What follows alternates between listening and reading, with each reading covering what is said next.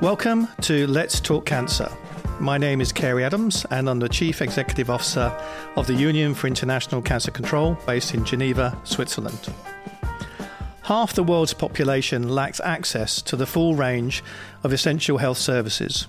When it comes to cancer, many are denied basic care, even though we live in a time of awe-inspiring advances in cancer prevention, diagnostics and treatment.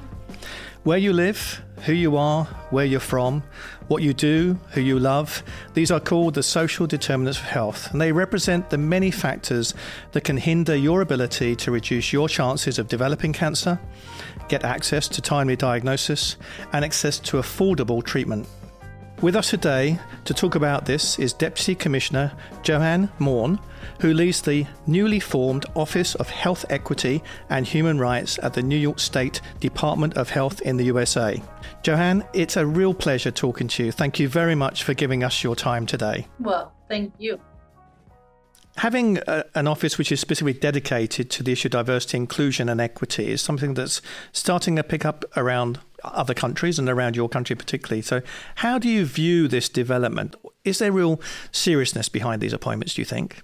Diversity, equity, and inclusion across our workforce has to be a priority. While I have to say I did question initially what people's intents were by moving forward with these conversations and these titles, I have now come to a place where I'm understanding for our own selves here in New York State what it is that we're trying to do. And I'm going with the belief that that is also what others are trying to do. We're trying to centralize and prioritize through namesake the opportunities for us to make sure that everything we do has health equity at its core and a recognition that if we only continue to engage in the activities we have historically engaged in, we are not going to get to a place of reducing disparities. And we're going to continue in this cycle.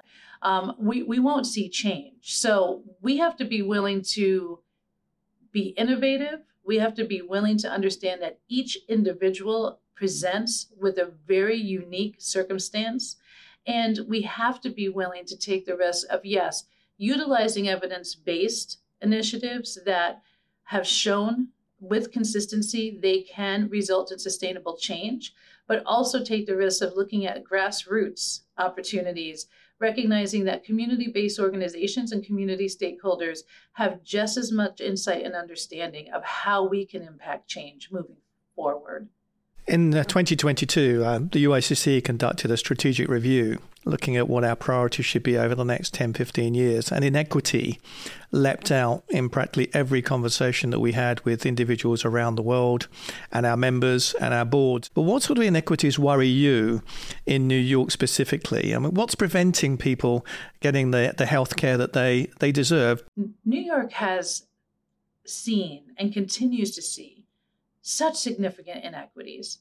And I don't want to say that we're unique. I think across this nation, we are faced in public health with inequities that absolutely always underscore the work that we have to continue to do as it relates to individuals, particularly Black and Brown individuals, as it relates to women, and as it relates to many of the other vulnerable communities and populations that are in our state. It seems as though every time we have an emerging issue, there's a bit of surprise as to the inequities, because there's an assumption that there is adequate access as well as adequate care for everyone. And I think that the most recent emerging issue being COVID proved to us that that isn't necessarily the case, and that having built something is one step. Access is a very nuanced conversation that isn't just about being able to walk through the door. It's about every step that has to be taken by an individual from their starting point to getting into a healthcare system. So let me use the World Cancer Day theme then. So what are you doing in New York to close the care gap in terms of those disparities, inequities which you've identified? So I think one of the first things that we're doing is that we're having honest dialogue, and that honest dialogue is happening with community stakeholders, many of whom have lived experience. I think the opportunity to partner and to learn from individuals with lived experience and understanding what it is we need to do better, not only in the development of policy, but in the framework of our healthcare systems, is significant to how we address and how we move away from the disparities that people experience. We have to come to an expectation that we want to impact and achieve sustainable change. And for me, my career is such, I've worked both within community-based organizations and in the last 15 years within state government.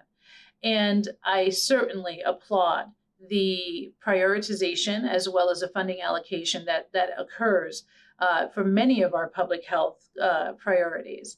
That said, I question whether 5-year funding cycles are what will result in sustainable change.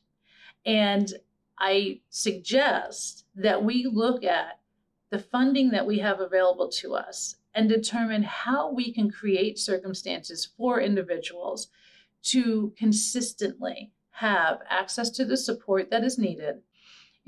Some of the barriers, and certainly when we talk about cancer, first of all, the fear of testing. And if we were to talk about women as an example, and I'll use my own self as an example, I'm a breast cancer survivor. And the first step is facing the fear of going and getting the mammogram. So imagine if I have the fear of getting the mammogram, and then I come to find out that the only place for me to go to get the mammogram is an hour's drive away. And I have no vehicle, nor do I have the additional funding to hire a driver or take a bus or a train or whatever the case may be. Here you start to see where the gaps are that will encourage me to sit in my fear and not engage in what one would argue is accessible, in this case, screening. And the other fear, of course, is what will be the financial consequences if you do have cancer, in terms of your job loss, in terms of insurance, in terms of the family and everything else. So that barrier to entering the system when you have a concern about, a lump in your breast or whatever it is really a major issue in terms of all the consequences if it's positive and there is actually a cancer that needs to be treated. Oh, absolutely. And, one of the things that surprised me when I received my diagnosis and I started engaging in oncology and cancer care was you would go to the clinic and on the walls, you would see these announcements of very localized neighbors who were willing to assist you, offering rides for treatment, offering assistance in maintaining one's household, offering meals to be cooked. And really, what struck me was that when you receive a diagnosis, in my case, my experiences through cancer, it truly drives community.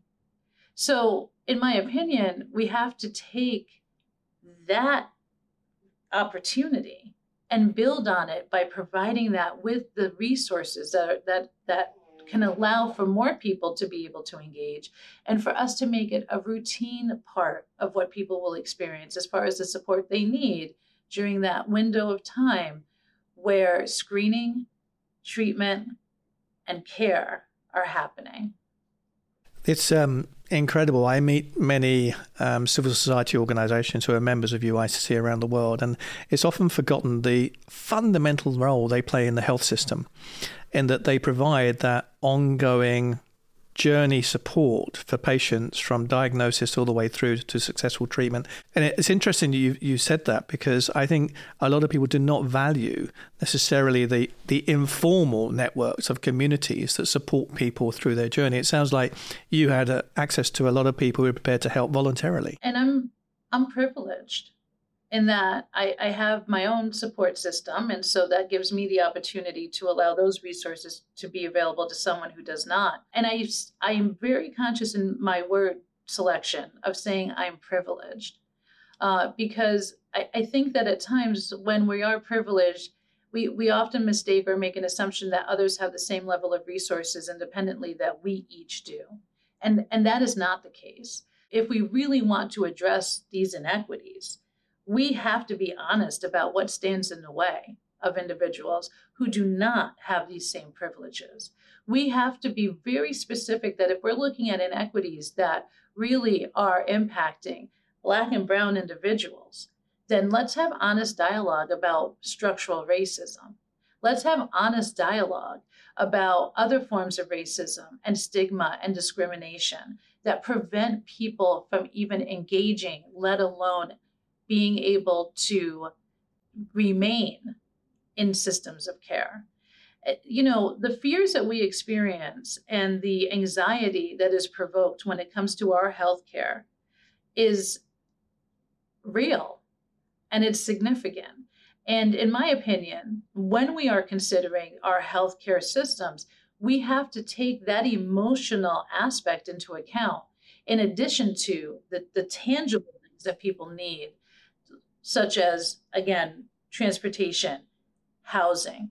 Can you imagine if you're going through chemo and at the end of that series or that session, you don't have a safe, stable, or supportive house or home to go back to? These are all real things that cause people to make decisions.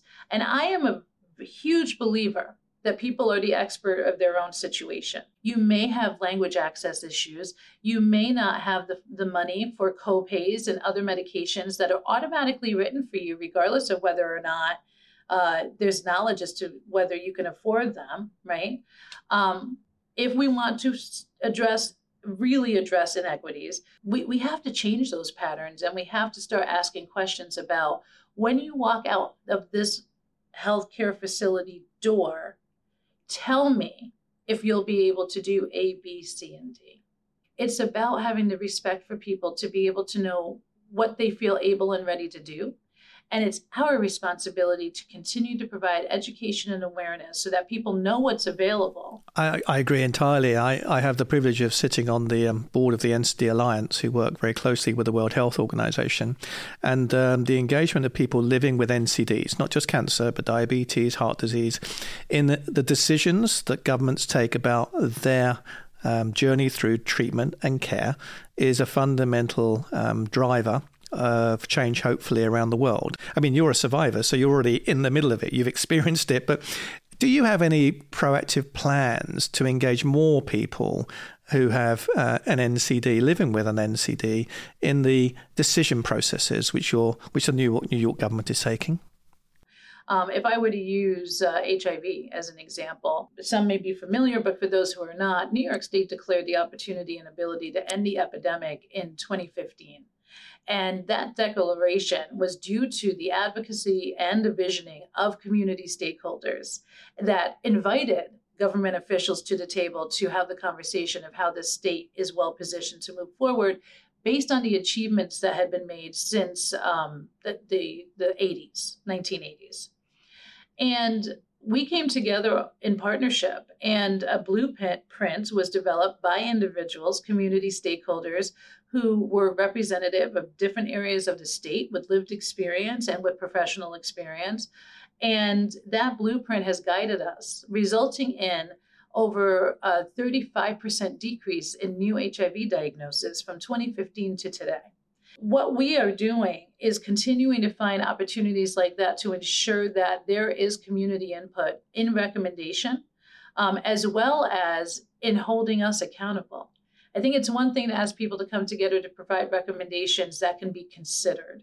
I think it's something else to ensure that there are consistent, ongoing opportunity for community stakeholders to have voice, to know what the outcomes are of what their recommendations, and to ask us the hard questions of why and why not. Because whether you sit in government, whether you sit in community, wherever you sit in which you have decision-making power, it is important to create those avenues to be held accountable. I will quote you regularly as I travel the world.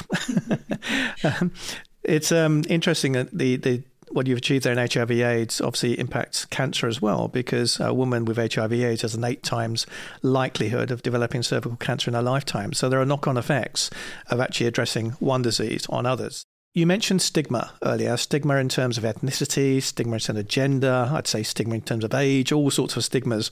There's a stigma associated with having cancer. Is that something that you experience personally, or is it something that you are aware of? And what are your thoughts about it?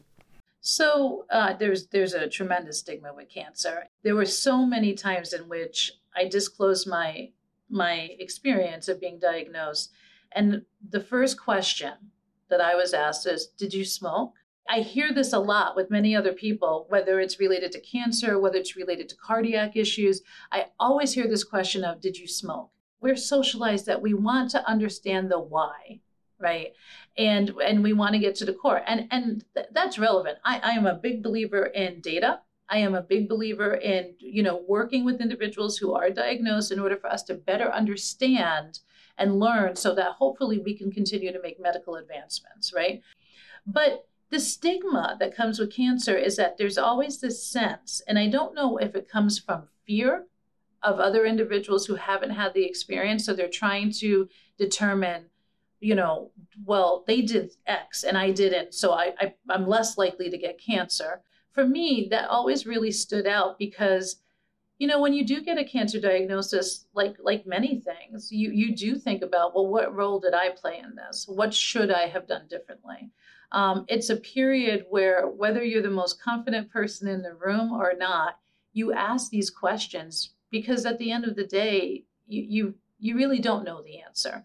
So all you can do is think about things that may have contributed and work in your life as you're able to not engage in those things. So that's one of my examples as it relates to stigma. Jan, do you think there's anything particular that what you've just said applies to cancer as opposed to other illnesses or diseases? What I will say about cancer, and I did not understand this when I was diagnosed, is that I think that for people who have never had the experience, there is this thinking that once you're in remission, once you say you're cancer-free, that the journey has been completed. And my experience with cancer is that this is a gift that keeps giving. I never understood that a diagnosis I received in 2015, that in 2022, I would still be experiencing new things as a result of that diagnosis, even though I've been cancer-free since 2016. And I think that's very important for people to understand. Again, we're socialized. We like a beginning and we like an end, right? And so it's easier to understand, if the main issue, the main crisis is the cancer, then if you're cancer-free, you're good. And of course you celebrate, those who have treatment experience, you come out, you ring the bell, you do this, you do that. It's a point in time that you'll never forget. But I also say all the time, we don't know what people live with. And as a cancer survivor, and I've talked to many other cancer survivors who say the same thing, we had no clue what we were getting into. That's very true. I did a podcast recently with a gentleman who's had cancer 8 times and is still surviving, all different cancers. Extraordinary story, quite unusual. But you're right, once you've had cancer, it's always in the back of your mind. I mean, it's just the way it is. And many cancer survivors consider themselves to be, on their journey still. And it's something which we have to be very cognizant of. I noticed that your department is called the Office of Equity and Human Rights. So what connection between health equity, human rights and cancer? What is the human rights angle on this? The first thing I'll say is that it's important to understand and to believe that healthcare and healthcare access is a human right. We face so many crises, and not all of which are related to healthcare. And so at times it can feel very overwhelming. And also it divides our resources. And so we have to remember, just at our core, what are our human rights? And how do we value and respect each other as human beings? We have to remember at the core that it's our right to receive the support that's necessary and the medicine that's necessary and the access that's necessary. It's just that we have to figure out how to meaningfully address the barriers. I think you articulate that very well. I think there's a right for everyone to have access, and there's a duty upon all of us that can facilitate that to make it happen. And it strikes me from what you've been saying that you take that duty very seriously in your role as a cancer survivor, as well as your role within the government in New York. I've been to New York many times. I count myself lucky. There's hundreds of different ethnicities there, colors, noises, everything. It's like a microcosm of the whole world in one place.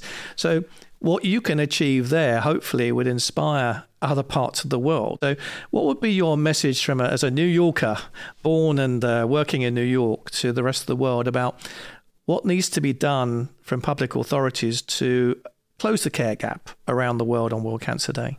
I would say to the world that we have an opportunity in front of us, that when we sit down and we look at the news and we look at the media, we oftentimes are faced with many tragedies.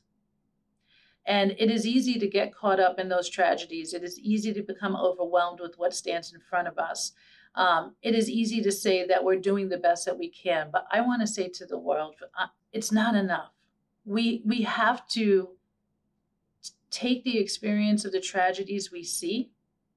We have to translate that into creating spaces where intentional conversations can take place for the purpose of planning and the purpose of developing systems of care that will treat people with respect, with equality, and with a desire to improve human life and the health of the people that we serve. I often say, when I talk about people we serve, I say the people that we serve and the people that we love. Because sometimes it's helpful to understand that we're not talking about other people. We're talking about the people who are oftentimes ourselves, and truly the family and the friends that we love. I agree entirely. The mark of a great society is how it treats its individuals when they are very vulnerable. And there's nothing worse than being vulnerable when you have a health issue. Joanne, it's been lovely talking to you, and I really appreciate all the great work you're doing. I thank you, and I thank you for the opportunity to join you today. But most importantly, I thank you for the opportunity that you're offering to every single person who listens to the podcast. Education, awareness, and the ability to know that none of us are alone, that is key to helping us face our fears. So thank you for the tremendous, tremendous work that you're doing. If you found this episode of Let's Talk Cancer interesting and stimulating, please leave us a review and follow us on Apple Podcasts or Spotify. And don't forget, join the World Cancer Day campaign on February the 4th.